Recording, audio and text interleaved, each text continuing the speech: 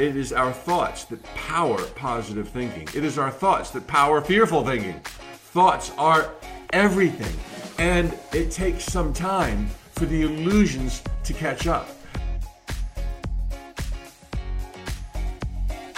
Jumbo fellow adventurer, it's Mike Dooley here to remind you of how powerful you are and how much you deserve by sharing last week's spiritual tune-ups. These are live broadcasts Monday through Friday, each lasting 5 to 15 minutes, where I answer viewers' questions, bringing lofty metaphysical concepts down to earth for your immediate traction. You were born to succeed. You are pushed on to greatness every single day. Your positive thoughts are at least 10,000 times more powerful than your negative thoughts. Now sit back, relax, and enjoy a week's worth of spiritual tune-ups.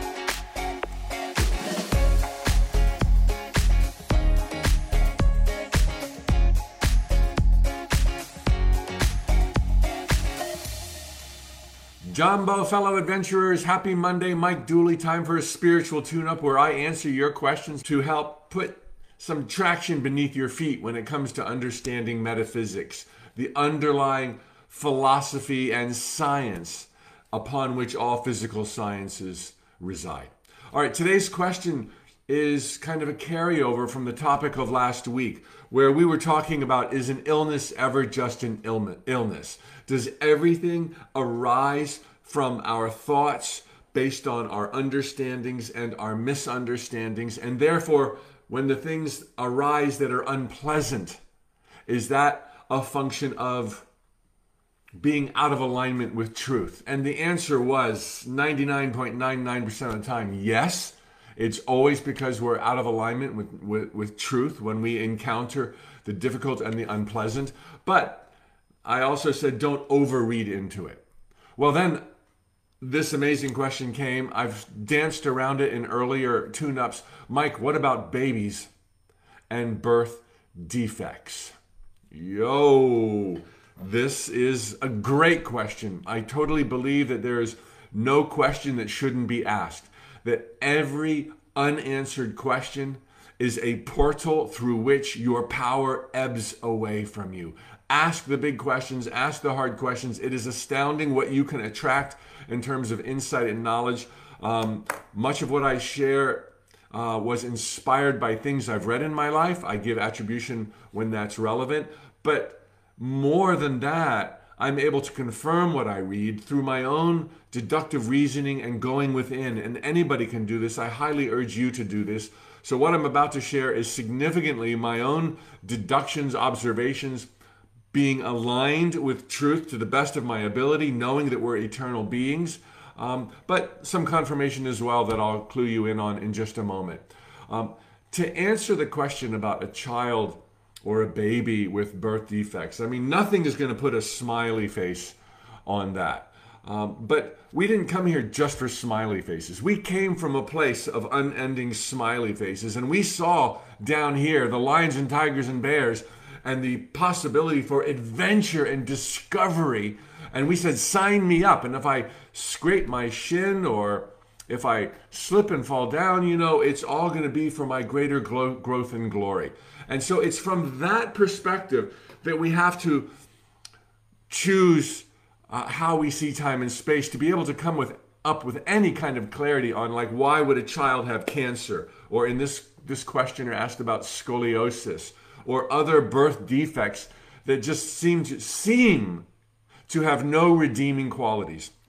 We have to realize we are of God, by God, pure God, that we rest in eternity, and we rested in eternity forever prior to this lifetime. And when we're done, we go back forever, where there's nothing but smiley faces. But it is from that perspective that we realize a lifetime is just a lifetime, which is not an intention to detract from the magnificence, the power, and the beauty and the majesty of every lifetime. But it is just a lifetime. And don't think, wow, somebody who's born with a defect could never know so many things that someone who wasn't born with a defect knows. In the scheme of things, we all know everything. We've all come back, men, male, female, perfect bodies, broken bodies. Why? For what the gifts would impart. But first off, we have to realize a lifetime is in a sense just a lifetime, because we get to do so much more in other experiences, other realms, other probabilities, parallel universes, on and on and on. So it's like a lifetime is a blink to the soul, others have said, just a blink in eternity. And so you can imagine that you wouldn't want every single blink, if you were to adventure into the jungles of time and space, for you to be born in Beverly Hills 90210 with a silver spoon in your mouth. You'd be like, I want to know how other people live. I don't want to have this nonstop guidance from people who adore me. I want to put my own legs under myself, and I want to pull myself up by my bootstraps, and I want to discover my power in the shortest, quickest way possible, and not have other people so pandering and fawning all over me. Just a hypothetical. To answer one of the deepest questions about this, given the topic last week, that almost all unpleasantries arise from spiritual misunderstandings, not being aligned with truth. That is not the case with babies or children who had no time to be confused in this incarnation. Between lifetimes, there's always guides and love and infinite possibilities, and each of us chooses meticulously. We craft it meticulously what our next adventure will be based on the lessons we want to learn, the fun we want to have, the friends we want to make, the people we want to reconnect with. And so a lifetime that begins with a birth defect is in no way, shape, or form born of misunderstandings, nor is it a punishment. Never would it be part of karma, unless the individual, through guidance and their own wisdom and the love in their heart, said, I want to try that out because I have no idea what it's like to experience that. Now, we don't have to all experience a birth defect or blindness, every life is different. Every example of scoliosis would stem from different choices, different rationale, different ambitions driving the person who would have chosen those things. I also want to kind of make clear that when there is such a thing as a birth defect, that obviously will affect a great number of people besides the baby born with it. The parents, significantly, siblings, community, the world at large. Every single person affected by an individual who arrives with a birth defect was part of the co-creation of it and wanted to be part of the experience, whether the baby itself let me play that role, or the father, or the mother, or the sibling, or the community. Let me be aware of this child. Let this manifestation trigger things in me that would never have been triggered otherwise. It is like a sacred agreement. Every birth is, including those where there are birth defects. And everyone affected said, yes, I want to be part of the magic and miracles of this lifetime. Nobody would be a martyr. Nobody would say, well, I don't really want to do that, but for your sake, I will. Not at a spiritual level where lifetimes are chosen. Nobody needs martyrs. Nobody needs, we could come up with a long list of tangents as to why somebody might do it other than joy. It's all done for joy. And while you can point to exceptions where it just seems to be a miserable case in a miserable condition, and maybe they died 6 days after they were born or after 6 painful years of living, there would always be love and order, perfection and healing. Maybe not physical healing of that body, but healing of the psyche, healing of the energy of all involved. There is only love, there is only beauty, there is only order, there is only perfection, and it means nothing that we might not be able to see that or understand that from within these jungles of time and space. Everything would be about love, and everyone would want to be part of this sacred pact where everyone would have a chance to learn and experience things that were not otherwise possible.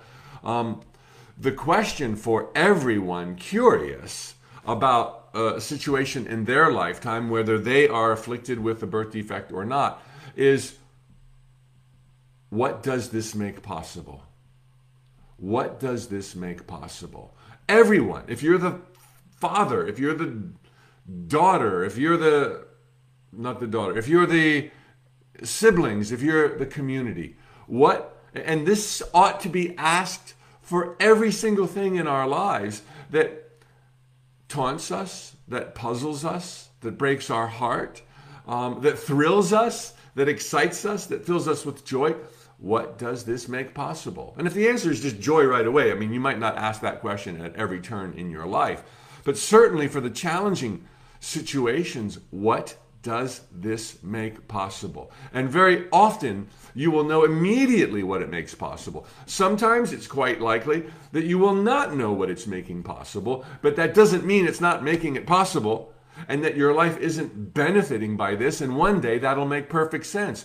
In the worst case, there may be total confusion on your part why something has happened in your life or the life of a loved one, but you can still always discern and realize that this thing playing out in the heart of God is for greater reasons than you can now fathom, that you will one day fathom. So that you can't fathom it now, at least realize all is supremely well. It'll make sense. You're growing. Everyone's growing. There's love and order. And we still have forever and ever and ever and ever and ever. And at that point, we'll still have eternity. So put it in perspective. That's not going to put a smiley face on it. To give some quick examples of what does this make possible, very clearly, we know stories of the blind person who, because of their blindness, has been able to enhance or relish and enjoy other faculties, perhaps like hearing or inner senses that would not have been enhanced had it not been for the blindness. So accentuating other faculties, talents, and gifts would always be part of the equation, not just for the person with the birth defect, but for the witnesses, the parents, the community, who will undoubtedly know compassion and patience, sympathy, empathy, as well as perhaps some unexpected things. Maybe they're going to be more creative. Maybe they will have other faculties that are accentuated because they're in a care provider situation. The list of possibilities is endless. And again, whether or not you can pin the tail on the donkey doesn't mean enormous objectives aren't being met. They always are. It's all playing out in the heart of God. A little side note, I am often referencing the Seth material by Jane Roberts. I highly recommend it. It has helped solidify and clarify some of my own abstract ideas and conclusions, and gone way beyond what I could have done on my own, I feel, in this lifetime. But Seth says, when speaking to choosing lifetimes and the many, many thousands, tens of thousands of lifetimes that most of us live, you know, I'm putting words to something that really isn't as objective as we tend to think it is, reincarnation, but we do the best we can. And Seth said, contrary to your expectations, it's not as if everyone would want to choose to be really hot and good looking and really popular and really loved and with a lot of, parents with a lot of money, as I alluded to earlier in this tune-up. To the contrary, most would not choose to be always good looking and always wealthy, or even frequently, or even the majority of the time. Can you imagine that? From that perspective, it would make sense. And Seth went on to say, one of the reasons is we learn a lot more about things we want to learn about. You don't have to learn anything, and tests are not given.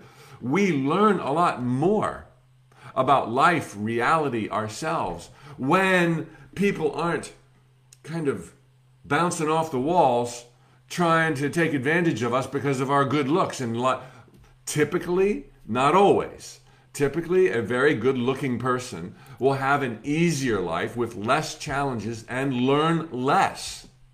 This is certainly not always the case. And people who don't have that kind of a perk, good looking and whatever, will have to rely on and go dig deep inside of themselves to compensate, learn more, find their power, discover creativity, rock the world. I mean, there's a zillion gradations and shades to all of this. This does not mean that every good-looking person has an easy life. This does not mean that every ugly person has learned the most.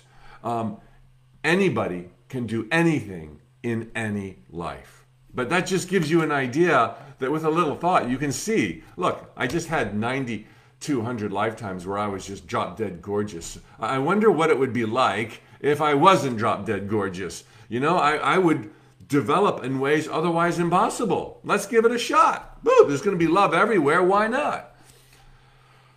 Last point I want to make. Because somebody has a birth defect or somebody in their life breaks their leg or stubs their toe, of course, while there's order, purpose, and meaning behind it, this never is to imply don't do anything about it. You know, if somebody is born with a birth defect and maybe some surgery or medication or whatever can help eradicate it, cure it, correct it, then perhaps that journey into options, healing, hospitals, doctors, etc., perhaps that was part of the order initially anticipated, and therefore is what part of the motivation the birth defect was to impart. A journey into, correction. That's not a very good word. Into healing. So just because you're born with something doesn't mean you have to put up with it. In many cases. In some cases, obviously, you're not going to grow a new arm, according to Seth and other folks. So anyway, tough question. Thanks for indulging me and letting me take a stab at it.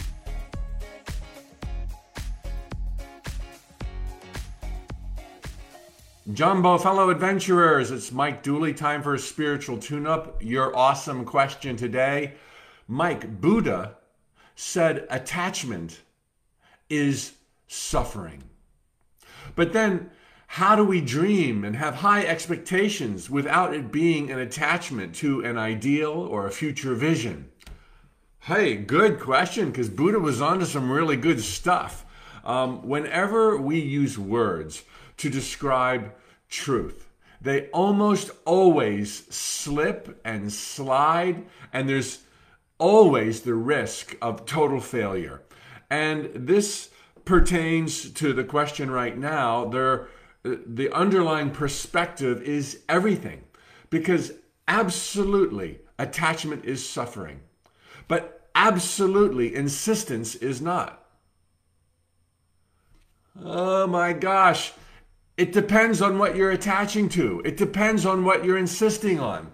And here, let me share with you how this wise sentiment from Buddha was echoed through the ages, or perhaps he was the echo.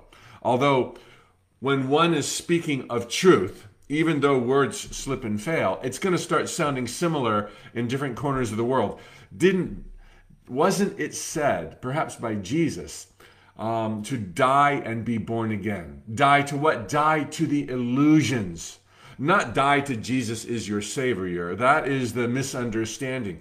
It is die to the illusions that tripped up Adam and Eve in the Garden of Eden, like we were talking about just the other day, thinking that life is something we need to react to instead of realizing we're creating it and streaming it into place right now.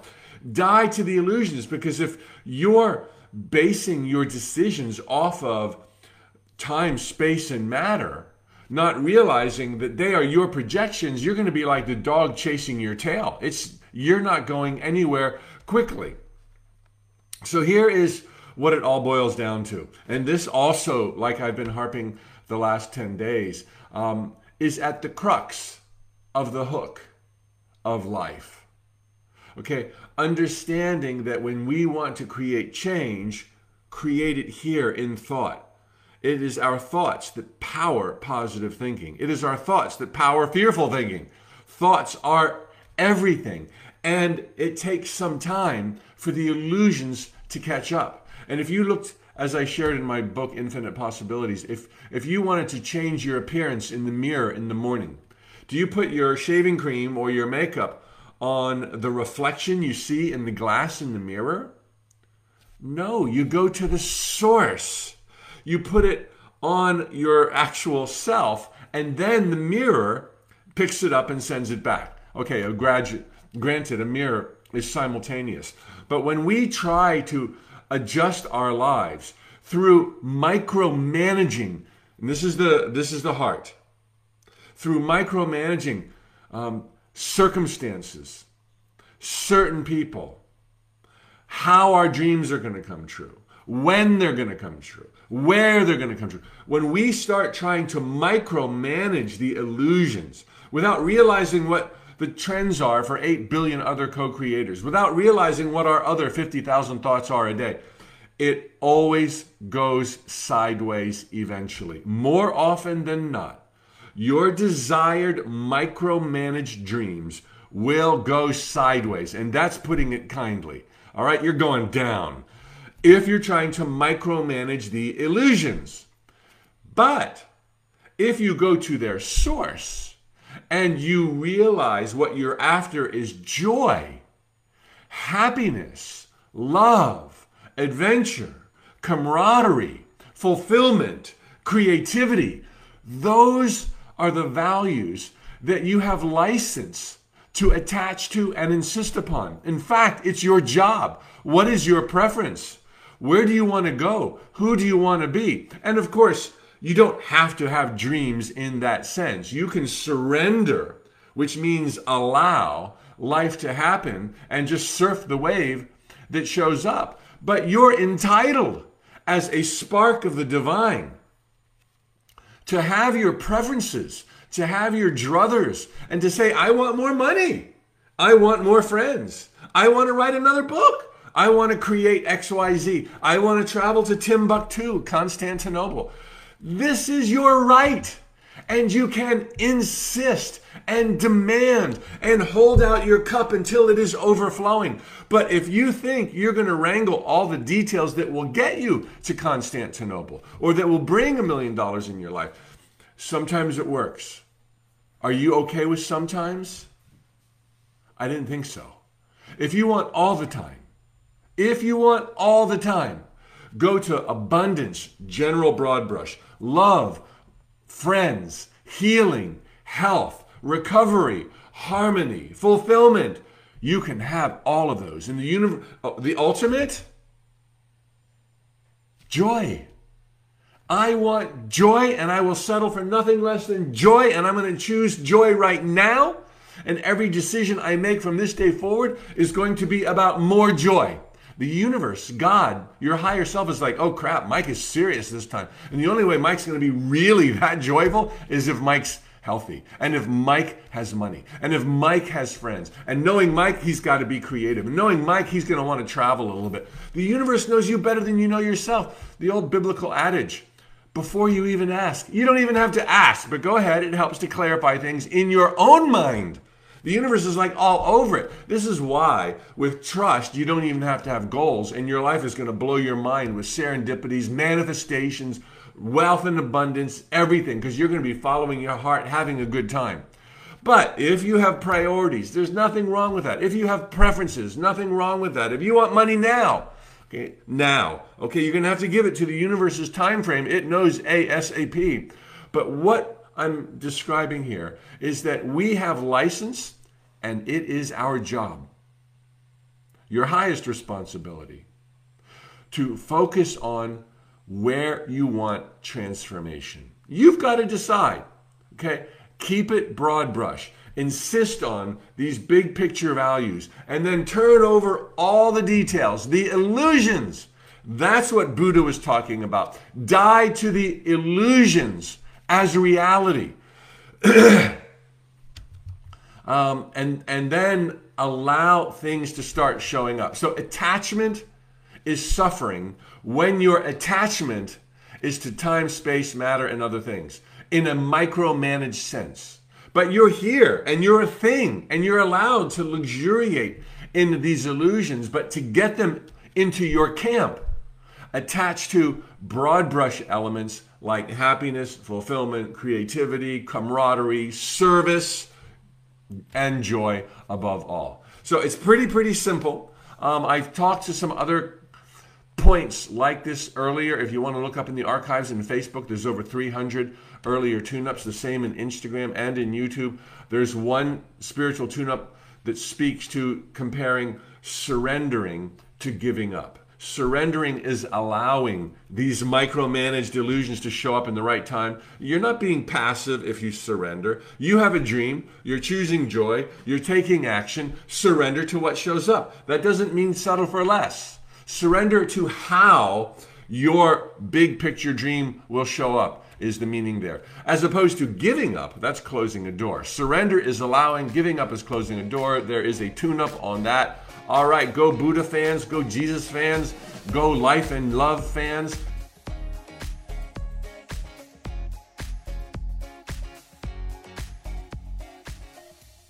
Jumbo fellow adventurers, time for a spiritual tune-up with a really awesome question. Coping with the hardships of loved ones and strangers. Yesterday I was posed a really similar question, really great question about, Mike, when things are going so well in our own lives, how do we help those that we love who are struggling so much? How deeply should we be involved? How much should we let them learn their lessons? And then another question came just from one of you all a few days ago. Mike, can you please address homelessness?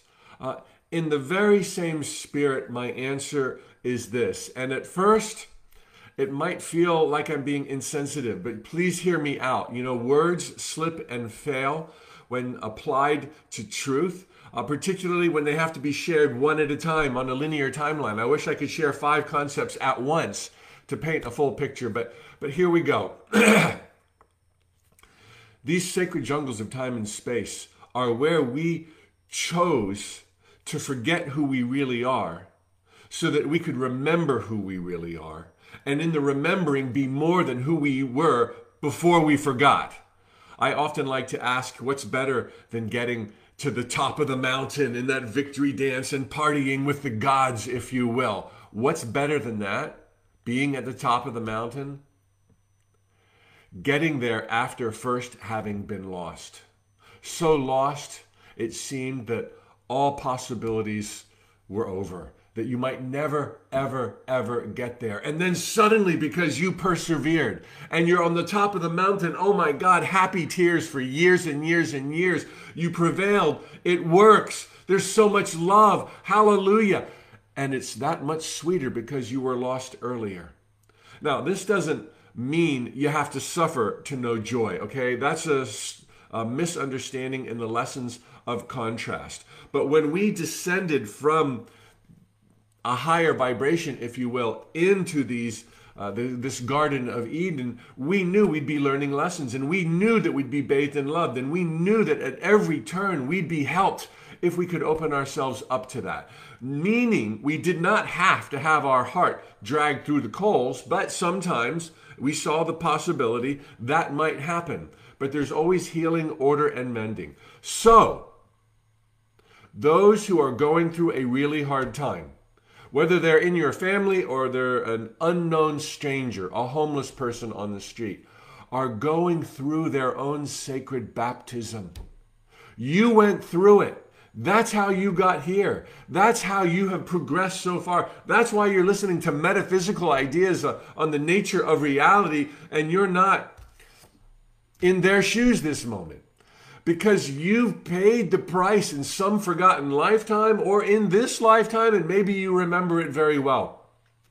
And you persevered, you went through it, you came out on the other side, and the beauty, the glory, oh my gosh. And that doesn't mean the lessons are over. We all know that so well. Lessons that we chose and that we want to learn. But because you ran the gauntlet, and only because you ran the gauntlet, and you did it yourself, nobody could have done it for you. You emerged into this place of greater order, more clarity, bathed in truth, feeling love, that those we see having a hard time in this moment are not experiencing. They are going through what you went through. Let them go through it. Nothing will heal them faster than creating their own reality to ultimately find out what works and what doesn't work. And it's only being in alignment with truth and asking the hard questions that you've asked and had answers that have brought you to this place. Now, what I would like to say simultaneous to that, because that can sound so bitterly cold and insensitive. This doesn't mean that you can't be there in love. This doesn't mean that you can't be available to them. This doesn't mean that you can't hold their hands or pick them up or dry their tears. You can. But think not that you're going to be able to remove the burdens that they carry. Nothing could be worse for them. Nothing could be worse for you. You just want to be there. Oh my goodness. The ice cream truck is here probably, you know. Nothing could be worse for either of you than to pretend this isn't happening, to say that it's not fair. Circumstances might not be fair, but life is always fair. Or put it this way, life is fair even when circumstances are not. And that's being kind. Circumstances are fair too, but sometimes we just can't see it, and it's too insulting to say that the violation is fair. That takes it out of context. So anyway, back to what I was saying. No one can learn their lessons for them. No one learned yours for you, but you can still be there. You can still love them. You can be patient. You can't learn their lessons for them, but you can be there, and that will make all the difference in their journey, knowing that they're not alone. And the last thing I wanted to impart here is to share with you that, as Khalil Gibran said, it does no good to limp before the crippled. You know, that's not empathy. That's naivety. To feel so sorry for them in their sadness that you lower yourself and feign sadness, because then you'll only become sad. Okay, the best thing you can do as a shining light for the entire world, including those at home and strangers in the street, is to be happy. Not fake, not inauthentic, but follow your dreams, be led by your heart, steer with your mind, follow your bliss, and live the greatest, most joyful life possible. Because in seeing you do this, even while they may be chagrined, even while it may sting in their lostness, to see you have found such clarity, it will also give them a leg up. It will show them what's possible for them as well. So continue to love your life, to play, to dance, to share, be available, and they're going to be just fine, okay? None of us has any problems that are bigger than who we are. We are the creator of all we experience, therefore we are the greater. We are the creator of all we experience, and therefore we are the greater. And this is true of them, and this is what they're learning right now. Could you not be more excited for them?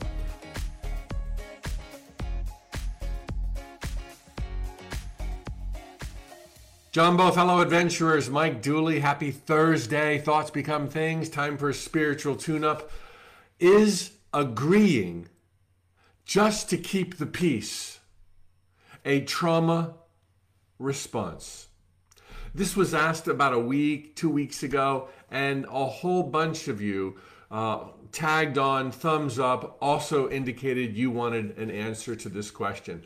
I gotta say, I so appreciate women and the female audience that probably most metaphysical teachers have. I joke that it's, thoughts become things, my thoughts becoming things, that gives me this amazing audience.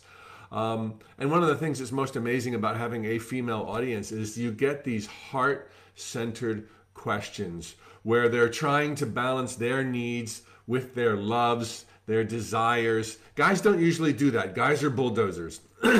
So my heart and gratitude to all the women out there who ask amazing, touching questions like this. It's a fine line that you're walking, I know. Well, I want to help you with that a little bit here, but I have to tell you right off the bat, this is not clearly a yes all the time answer or a no all the time answer. It is absolutely a trauma response most of the time. A big yes. It is fear of losing control. But what have you done in your fear of losing control through agreeing, but losing control? You have lost control, is what I'm saying, if you agree just to keep the peace. Yet, on the other side of the equation, the answer could well be a no. There is a time and a place for strategy, juggling priorities, or as they say, this sounds so awful, but you'll get what I'm saying, picking your battles. Okay. Now, this is not about a battle, and this is not about an overall strategy to win the war, because if you've got a war going on, nobody's winning. But there is a time to bite your tongue. There is a time to want to get along more than want to be right. And I think in our day and age, given the role of women and the arrogance of men, women have been kept quiet far, far too long. And so there is this innate natural need to compensate that has pushed itself into overcompensation by saying, speak up, speak up. And it's, yes, it is about time. You are needed. Your voice, your opinion, your perspectives are desperately needed. Look what's going on in the world. Everything that's not quite right, that's the doing of men. And so please, women, speak up more often. But in this rush to make right what has been wrong, there could easily be, and this is a fine line that you have to walk, an imbalanced, disproportionate response, like, I need to be heard all of the time, when in fact, due to priorities, due to a desire to keep peace, because of the love in your heart. And the same goes for men. There are a few men out there who struggle with the same exact kind of situation that women are in right now. Speak and be heard, otherwise it'll build resentment, or hold your peace. There is a place for strategy here, and not a strategy to win the war, but a strategy for your own peace. Because short term, you're going to feel a lot better if you speak up. But that's not necessarily always going to play to your advantage long term. The virtues have been enumerated lots in the past 4, 5, 6 decades of the need to be heard. And the world needs you to be heard. But at the same time, please measure it, keeping into consideration short, medium, and long-term objectives. The long-term objective always is joy, happiness, balance, being heard, and listening. And even if you're a good listener, we can still celebrate that quality that women so amazingly possess, and not push it under the carpet or not deny it. It does have a place. But the bottom line is 9 times out of 10, it is important to be vocal, to be heard in the right way at the right time, to make your case, to place your vote, and not give your power away by agreeing simply and only to avoid conflict. That is a trauma response. So thanks so much for the great question that normally a guy wouldn't think of speaking to, like me. And thanks to all who echoed the importance of that question. Thanks to all of you, male, female, and everything else, LGBTQ, and I'm trying to catch up to all of that. We're all here on a sacred pilgrimage to understand who we are, to shine our light as brightly as we possibly can, to live in joy. And your joy will be the world's joy.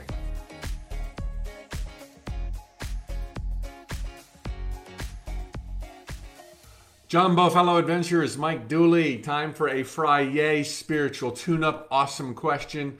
How to keep confident when treated unfairly. And sometimes the person who treats us most unfairly is ourselves. So, no matter who it is, I've got 4 little bits of advice to help kick off your weekend in a grand style, total clarity, anchored in truth, because truth is the elixir of life, the soothing tonic that brings about joy, possibilities, and wild prosperity. All right, 4 things. One of the things that can hurt the most when someone else, in this case, treats us unfairly is the idea that perhaps others, the world, the universe, misunderstand you. The world, the universe, and other people know the truth. And when somebody comes off half-cocked and they're treating you unkindly, everyone knows. Even if they agree with that person, even if they're nodding with that person, even if they're standing behind that person like, yeah, that's what you deserve, they know the truth. They know you're doing your best. They know that you're a God particle here to thrive, and for whatever reason in their agenda and their confusion, they're wanting to take a little bit away from you because it's going to make them a little bit stronger. The first point I want to make is everybody knows the truth. Okay? So fear not that somebody's going to whitewash your brilliance and point you out as inferior or incomplete and fool other folks. Nobody's fooled. Everybody, your kids, your parents, your coworkers, your neighbors, knows the truth of your awesomeness and beauty. Number 2, life is a journey. Focus on the journey, not circumstances.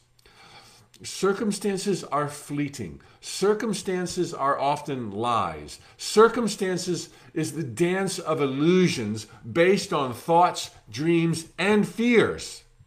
So whatever shows up, while it has meaning, and we are all co-creators of what shows up, it is not reality.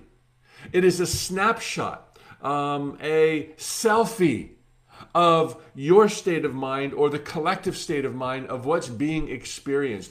Focus on the journey. Focus on your purpose. Focus on your essence. Focus on where you're going, the end result. There's so many amazing things to focus on other than these circumstances that are so fleeting and in the scheme of things utterly unimportant. The conversation, the bad mood, the grouchy boss, whoever it is, don't give it weight. Don't give it energy. And similar to this second point, you've got so much going on for you. You are hot, amazing, fun, and fantastic.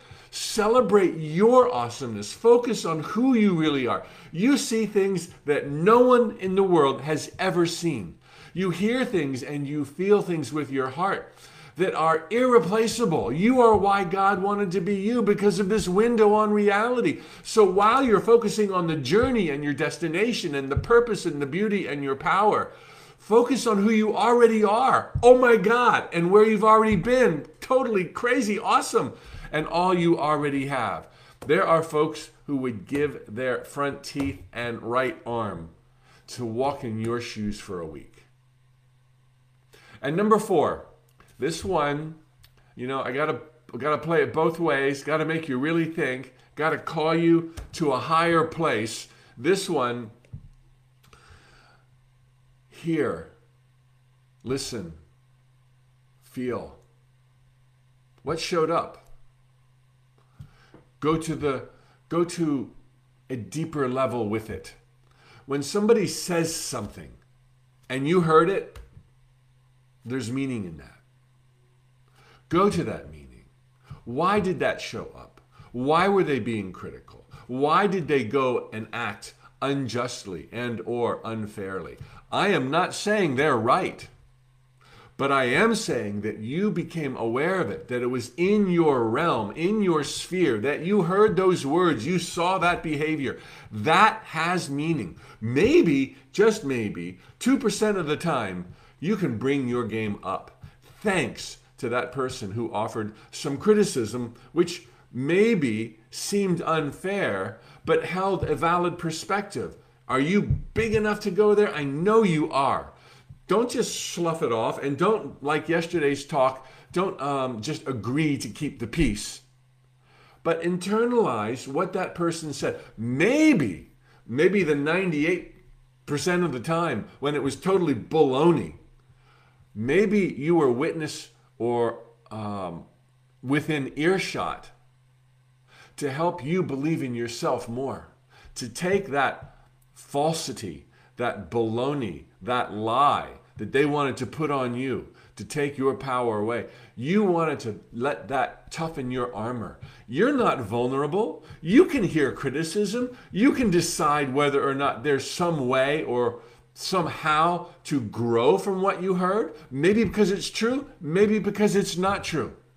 And or maybe it was just kind of you putting yourself in a place to see if you've thickened your skin enough so that you can withstand immature souls who are trying to gain power by stealing it from you. That might be why you heard it. But if you heard it, as a note from the universe once said, there's never been anything uttered that you have been a participant to, a witness of, or an ear to, that didn't have meaning for the person who heard it.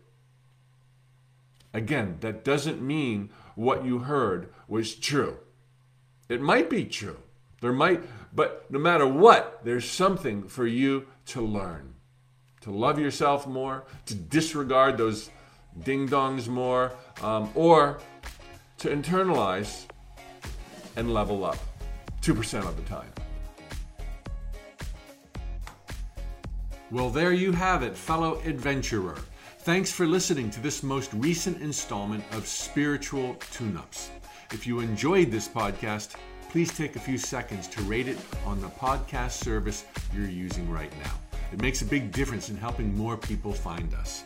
And of course, if you want daily reminders of life's magic and your power, please sign up at tut.com for my free Notes from the Universe emails. Tally ho!